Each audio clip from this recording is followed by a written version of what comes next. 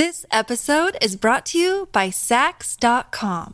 At Sax.com, it's easy to find your new vibe. Dive into the Western trend with gold cowboy boots from Stott, or go full 90s throwback with platforms from Prada. You can shop for everything on your agenda, whether it's a breezy Zimmermann dress for a garden party or a bright Chloe blazer for brunch. Find inspiration for your new vibe every day at Sax.com. Your brain needs support, and new Ollie Brainy Chews are a delightful way to take care of your cognitive health. Made with scientifically backed ingredients like Thai ginger, L-theanine, and caffeine, Brainy Chews support healthy brain function and help you find your focus, stay chill, or get energized. Be kind to your mind and get these nootropic chews at ollie.com. That's OLLY.com. These statements have not been evaluated by the Food and Drug Administration. This product is not intended to diagnose, treat, cure, or prevent any disease.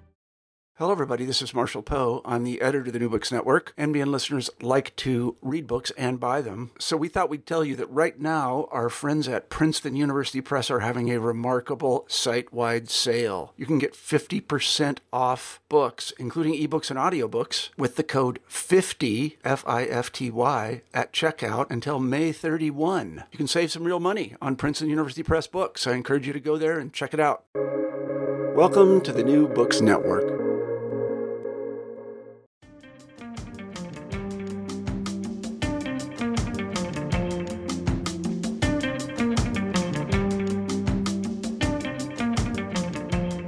My name is Geraldo Cadava, and this is Writing Latinos, a podcast from Public Books. Latino scholars, memoirists, novelists, journalists, and others have used the written word as their medium for making a statement about Latinidad. We'll talk to some of them about how their writing illuminates the Latino experience. Some of our episodes will be nerdy and academic, while others will be playful and lighthearted. All will offer thoughtful reflections on Latino identity and how writing conveys some of its meanings. If you like what you hear, like and subscribe to Writing Latinos wherever you get your podcasts. Now for the show.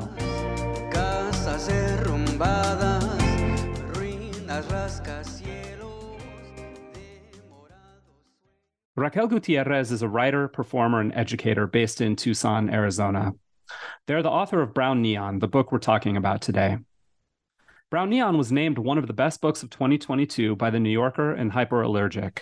It was a finalist for the Lambda Literary Prize for Best Lesbian Biography/Memoir, and is a finalist for the 2023 Creative Nonfiction Firecracker Award from the Community of Literary Magazines and Presses. Gutierrez has received numerous fellowships and teaches writing in the MFA program at Oregon State University, Cascades. The producer and editor of Writing Latinos, Tasha Sandoval, will also be joining us in this conversation today. Hi, Tasha. Hi, Jerry. Thanks again for having me. And thank you so much for joining us, Raquel. It's my absolute pleasure to be here, Geraldo and Tasha. Thanks for inviting me. So I'll get started. I did not know that this was a Tucson book. I'm from Tucson. And so when I was reading it, all the place names, Barrio Anita, Barrio Viejo, and El Minuto, and El Tiradito, it just kind of, really struck me. So can you tell me what your Tucson story is? Sure. So I'm coming up on my 7th year in Tucson from Los Angeles. And I moved, I had a very specific occasion to move to Tucson, and that was to do the MFA at the University of Arizona.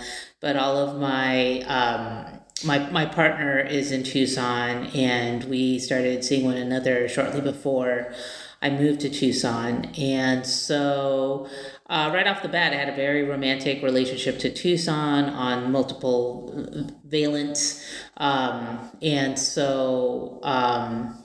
it's interesting too, because I have a psychic that I've been seeing for like almost a decade back in Los Angeles. And a decade ago, the Sonoran Desert would show up in our readings. Basically, he sits me down and goes through all my chakras and registers all the images that sort of generate from my 7 chakras. And the Sonoran Desert figured prominently for many years until I understood why. That's really amazing. And I feel like usually the migration goes the other way from Tucson to Los Angeles. I'm thinking of like Lalo Guerrero or something like that. Usually a lot of Tucsonenses end up in LA, but you came the other way. And so I wonder, I've made the drive the same drive you opened the book with from Tucson to Southern California a lot and gone in that direction through Blythe. But, does it feel any different to you to be heading? Does the desert feel any different to you? That is, to be heading towards Los Angeles or from Los Angeles? If the familiarity to back to Tucson, back to to Southern Arizona from Southern California, it feels like home. So when I'm back in Los Angeles, I mean, I'm in California now. I'm in San Francisco, and we're heading back to Tucson. So.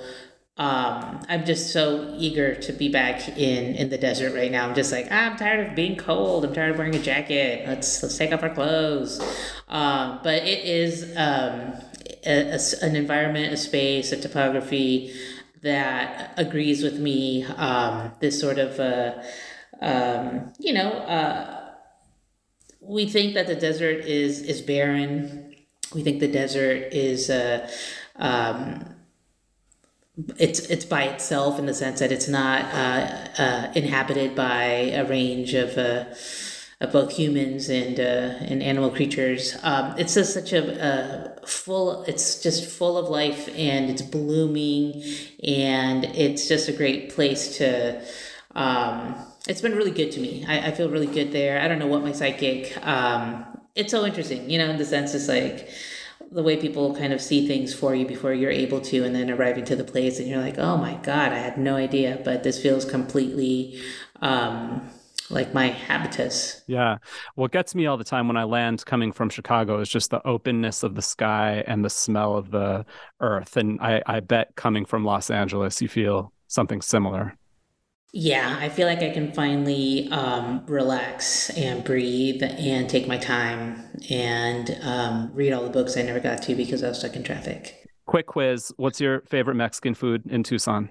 My favorite Mexican food in Tucson, tacos apson makes this really weird, like in the sense that I've never had it before. But this crispy lengua, well, you can put it anywhere, but I like it in tacos. Well, the other thing I wanted to ask you about Tucson is when I was writing my first book about Tucson and just beginning all of my research, when I was first starting to find my way in the city, and I was born there and lived there for the first few years of my life, but hadn't lived there for another 25 years until I was writing my dissertation. And when I was beginning to form relationships, make inroads with local historians, everyone told me that I had to talk to Big Jim Griffith and Thomas Sheridan and Bunny Fontana. And when I read your book, and here you are, another Tucson writer, I mean, I kind of identified you more in the vein of people like Guadalupe Castillo and Margot Cowan, these women lawyers who kind of started their careers during the sanctuary movement, and people like Isabel Garcia, very like tradition of writing that's very different. Yeah, they're all amazing people. So, and there's just been so much great literature to have come from Tucson. And what kind of strands of Tucson writing do you most identify with? The most, I guess, I see Almanac of the Dead as a sort of a map of Tucson, and also it's how prescient it was, and the sort of the lore around its writer, Leslie Marmon Silko, and the way that she has sort of gone underground in Tucson, except until that very amazing profile of her in the New Yorker that just like, what? She's, she opened the door for somebody. So in the sense of just like, the way she's able to sort of read a history of nefarious dispossession, and the way in which settlers made their money, and sort of the Wild West / black market informal economies that sort of animate the economic realities in Tucson, and also to kind of give me a sense of a Tucson before well, before the 21st century, before the Trump era, Tucson as its nickname, right? The dirty T, sort of a down and out kind of like, I love just, as a self-identified dirtbag, I just love Tucson for its, for the home that it affords me, that it gives me in the sense of, whatever desires for belonging I have. It reminds me of LA. To be honest, it reminds me of LA in the 90s, and LA in the 90s was amazing. And so Tucson, when I first arrived, just was a great place to land and to live and to be able to afford my life on my own terms.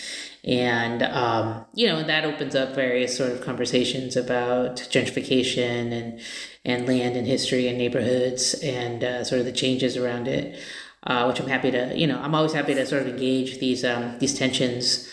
But that's the thing, in the sense, like, you can't afford your life somewhere, you have to go somewhere else. And I think in some way I'm interested in parsing out the particularities of movement, mobility, and migration.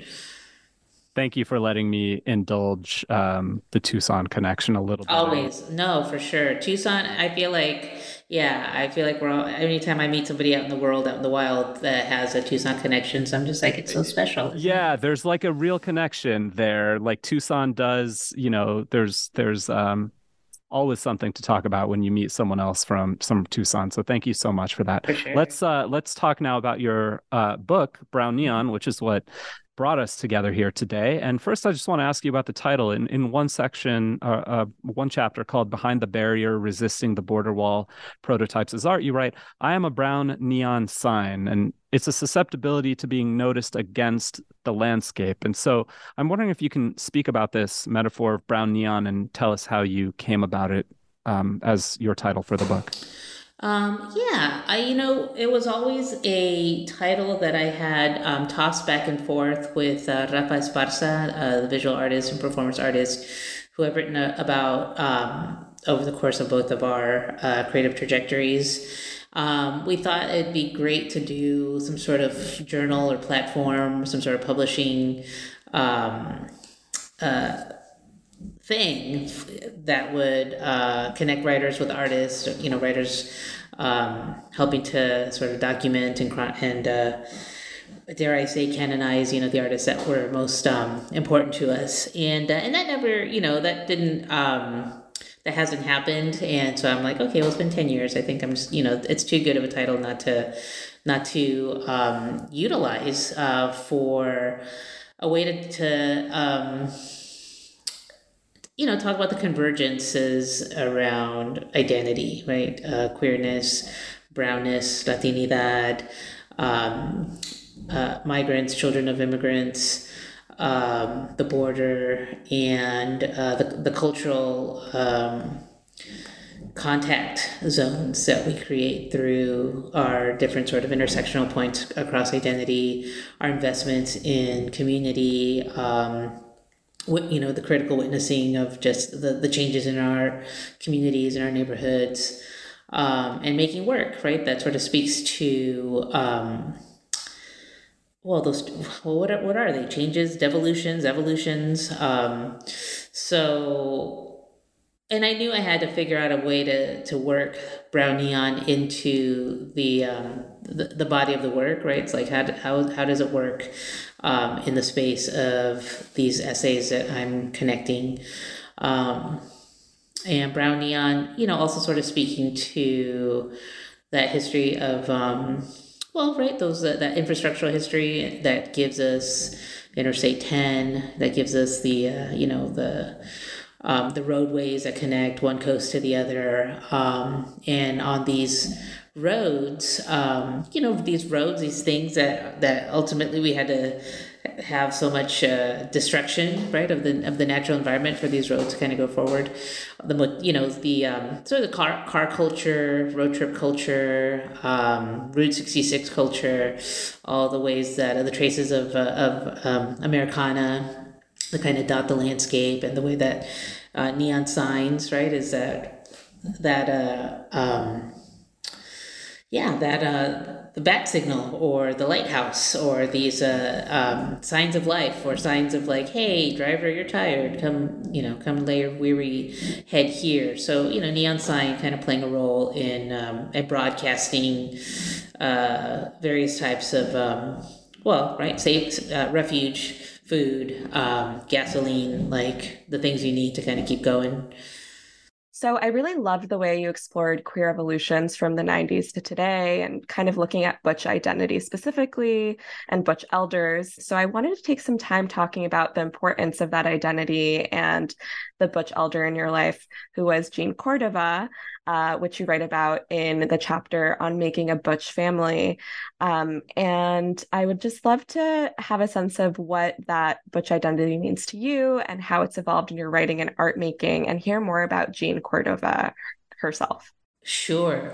So Jean Cordova and I met in, gosh, I want to say 2008, 2009. So about 15 years ago now, although she did pass away in 2016, early 2016, the day after or the day before David Bowie passing. So just kind of when this instance of all these sort of markers of your own youth, in the sense that like I'm not a young person anymore. All of my heroes are leaving the earthly plane.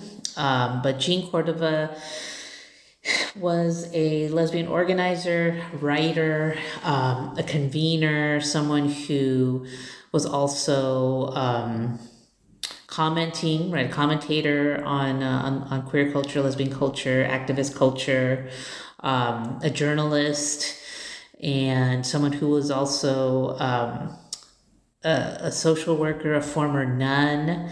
Cordova, when I describe her, I'm like, oh, she was like, what? A cooler, hotter, sexier, more rebellious, badass,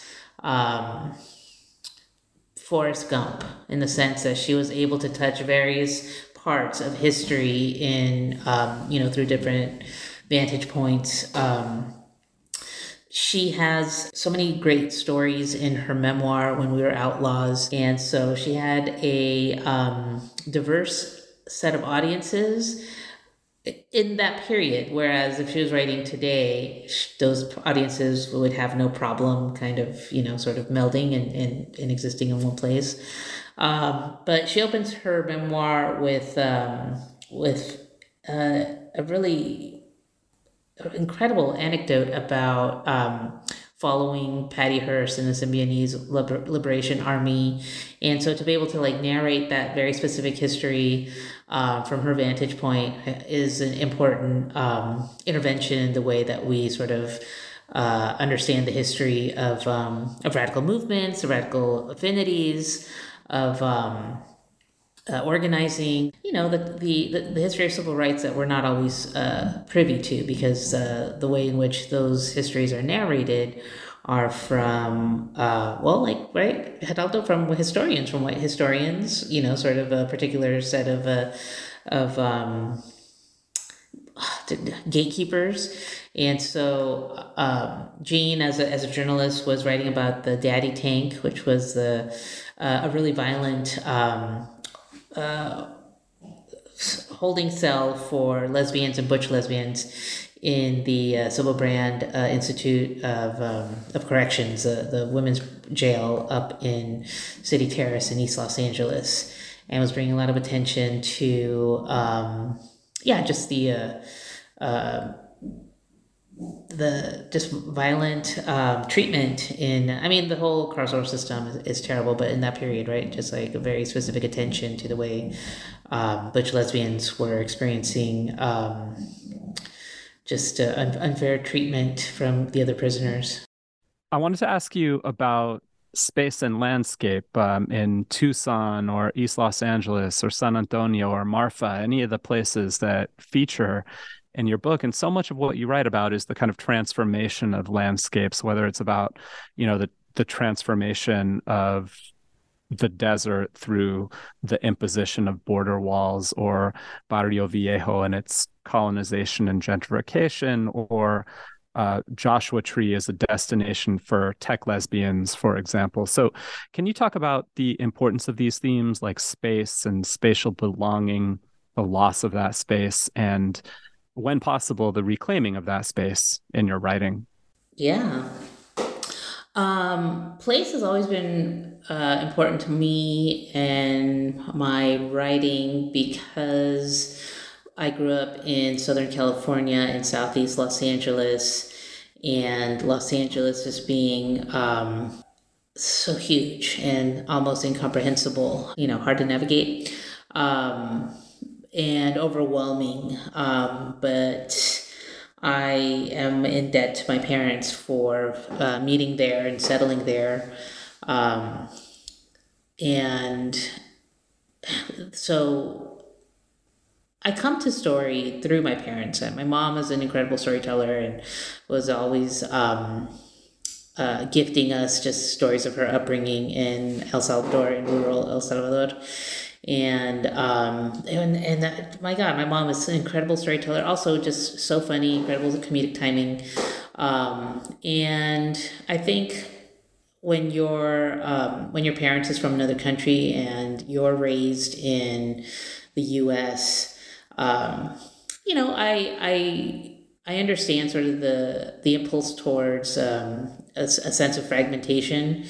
Up until I had a conversation and would hear my friend Beatriz Cortez, a visual artist, and actually my former professor at Cal State Northridge. I had Beatriz Cortez as a professor in Central American literature, and so it's just amazing now to sort of see her kind of second life as a visual artist who's making work all over the country.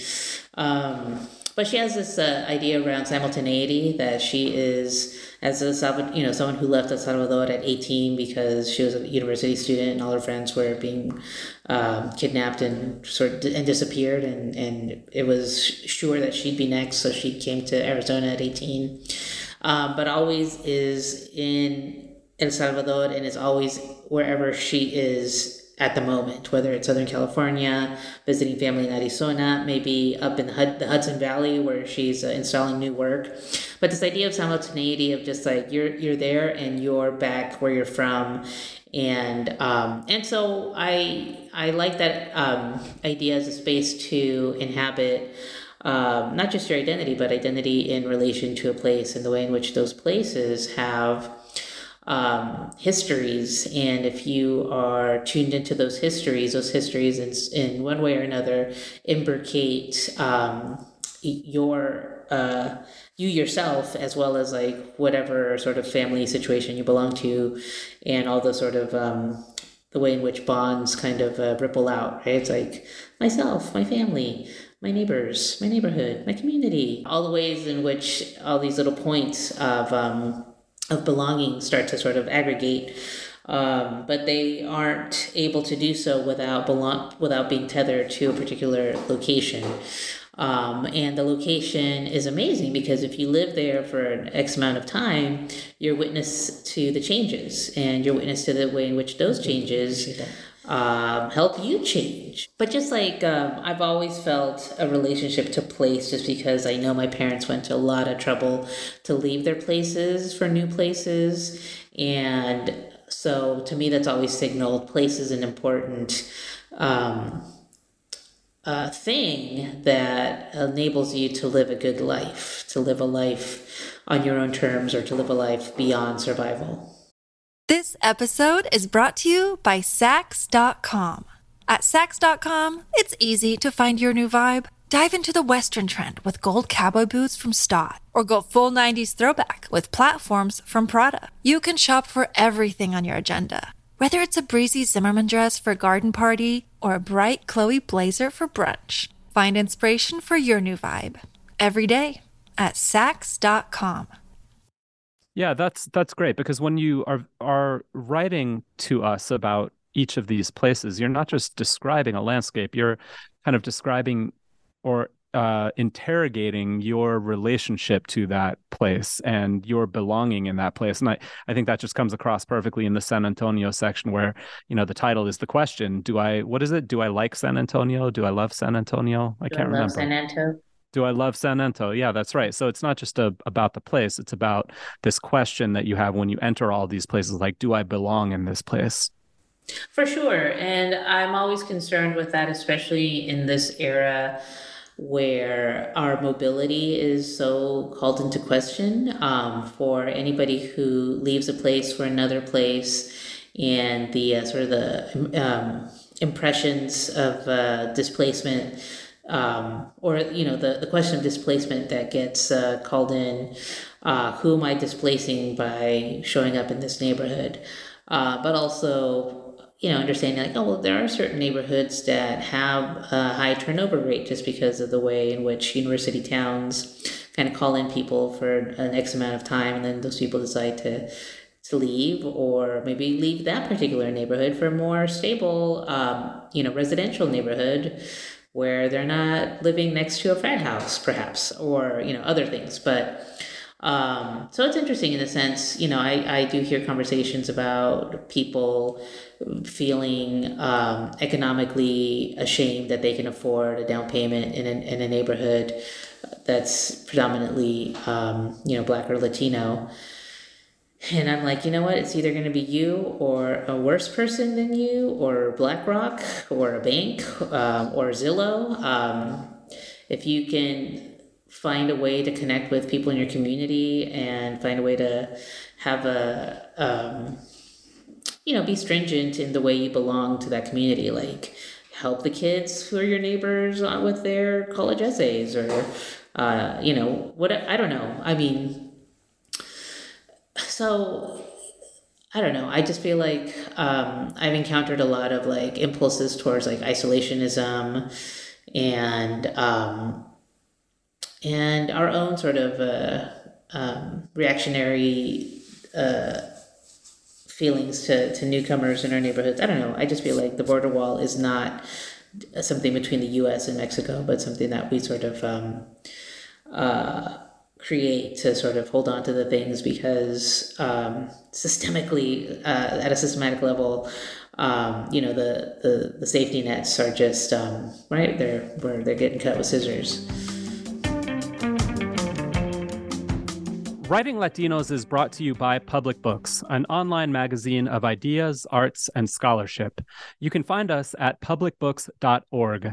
That's publicbooks.org. To donate to Public Books, visit publicbooks.org/donate. I would love to talk about the gay bar, queer bar space that comes up throughout a few of your essays. So you talk about the Plush Pony, Reds, Mustache Mondays. And not only, so I'd love to know how these places influenced your path and your writing, and how you're seeing the evolution of those spaces and many of them disappearing. Of course. I think it's this... something happens when you're a queer writer, and in the sense that if you're writing about queer publics, it's always going to involve the bar or the nightclub, these spaces that were always readily available to gay men, to lesbians, to bisexual, trans folks, and in the sense that, there's booze and there's a private property, a space that we can sort of kind of frequent and go about our meeting one another, our encounters. And because there are so many bars, clubs are ultimately refracting the community that they cater to. They're really interesting places because they're also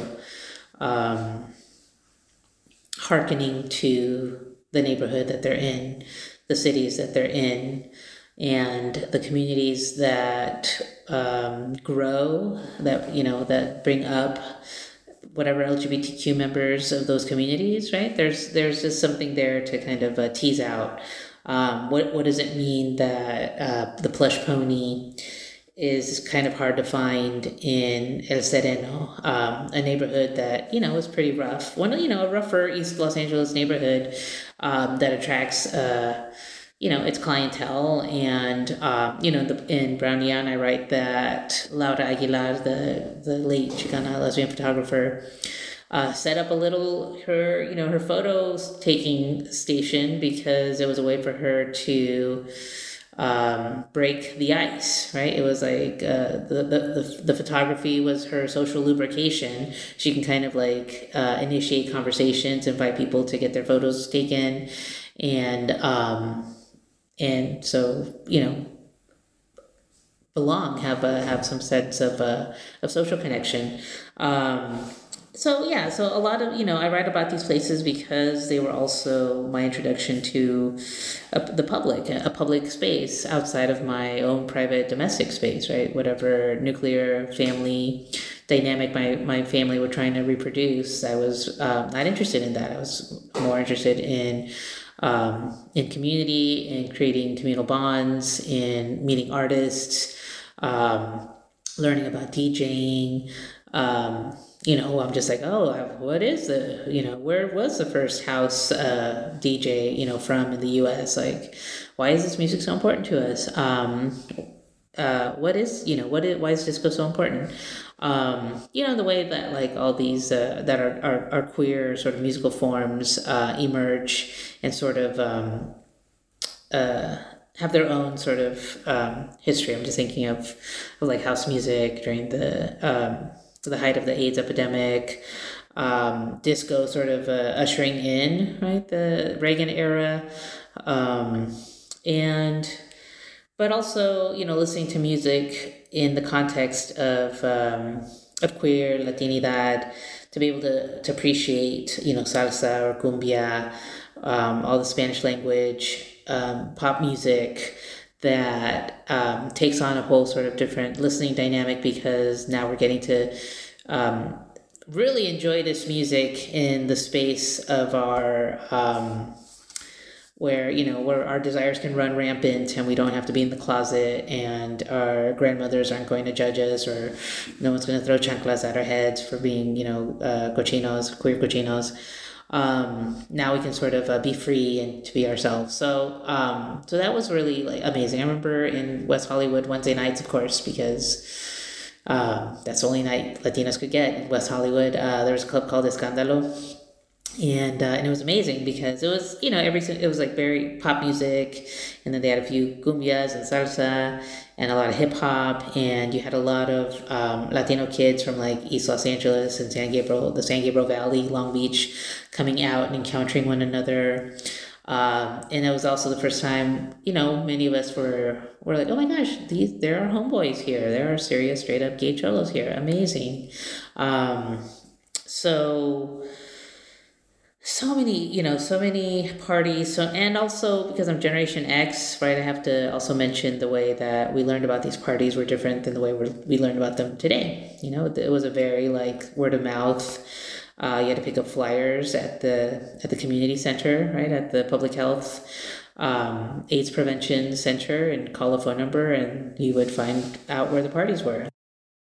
In Resisting the Border Wall Prototypes as Land Art, you write that art is a hostile place.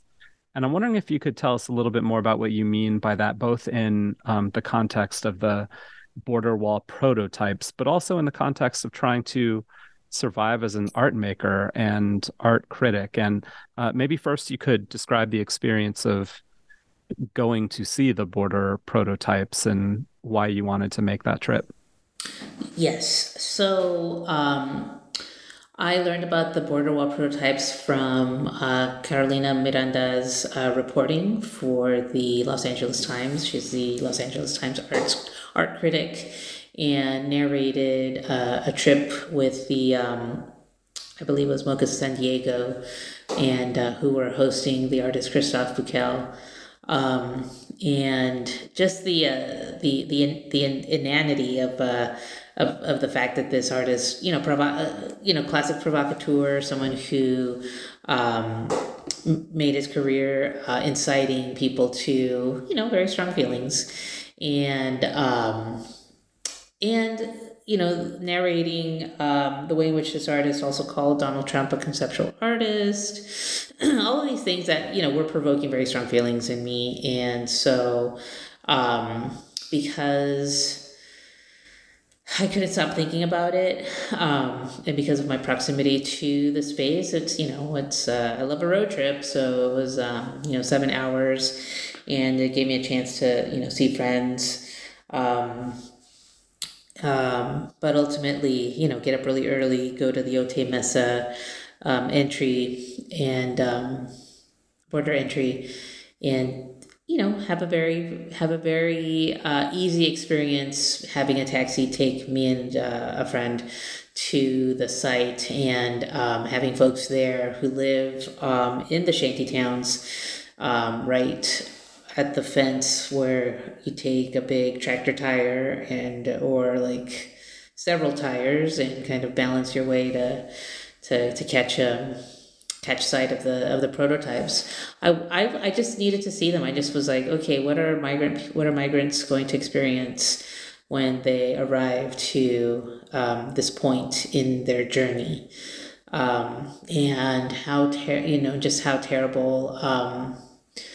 Just that anticipatory grief I felt of imagining what the future of these prototypes held in the architectural imaginary. Thank you. And what about the other meaning of art being a hostile place? Sure. Yeah. I mean, you think about the arts and writing, journalism, just these things that are ultimately, they are passions. They are born from our passions to do these things, and the way in which our passions are this thing that is the weak spot, right? It's our weak spot. This is why there's so many unpaid gigs, so many unpaid internships, so many unpaid apprenticeships that demand a particular economic support. So it's just hard. It's just hard to feel like your passions are holding you hostage to this thing that you want to do. And art, and I joke that you're going to spend money on art making, writing workshops, editing workshops, software, or therapy. Both do the same thing. I would rather bet on myself and learn to become a better writer than kind of interrogate sort of my mother wounds with a stranger. I'd rather kind of stumble across my mother wounds in a workshop and know that like, oh, I'm gonna feel the same way. I'm gonna feel better no matter what. And in a sense, art is a hostile place because it is a space of healing, and it is a space that demands, rigorous self-interrogation. I mean, I like that. I like that idea a lot because it comes from a very conflicted place, but I hear it almost as a little bit inspiring. But I want to ask just almost a throwaway question at this point that we ask everyone. What do you say in terms of Latinx or Latine? Oh, I know, right? Latinx, because it's such a car crash, and it's just so, I mean, I'm my own provocateur, and I've had a lot of interesting arguments with people who kind of, sort of argue their way into a corner, argue themselves into a corner. In the sense it's just like, it just doesn't sound good. I'm like, but we're messing with language all the time. Like, why would there be a washateria, if we weren't messing with language from the jump? It's just like, just say you don't like trans people and move on, right? And just like, okay, cool. Latine, amazing. Latinx, amazing. The X, right? I'm always reminded of the Mushes in Juchitán, Oaxaca. that Graciela Iturbide, became, made those beautiful photos of the mujeres, the trans women in Juchitán. So I always feel like the X, is always a mode of self-determination. And if you're not down with that, and a lot of people do not like people to self-determine themselves. They would like for people to be like them and have a toxic desire to be led. So, Latinx, I think, is great because it's provocative. Latina is beautiful because it sounds nice, right? It sounds lyrical. It sounds like a harp. Latino, Latina, I mean, all of those things are super problematic, but it's a problematic that inspires and provokes more dialogue and an attempt to articulate our ideas around how we carry ourselves, right? Sort of the ontological relationships, and the ways that, just how do we let structures of power name us?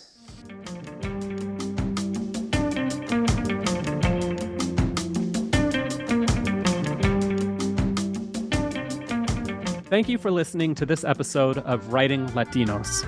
We'd love to hear your suggestions for new books that we should be reading and talking about. Drop us a line at geraldo@publicbooks.org. That's GERALDO@publicbooks.org. This episode is brought to you by Public Books. It was produced and edited by Tasha Sandoval. Our music is City of Mirrors by the Chicago-based band Dos Santos. I'm Geraldo Cadava. We'll see you again next time.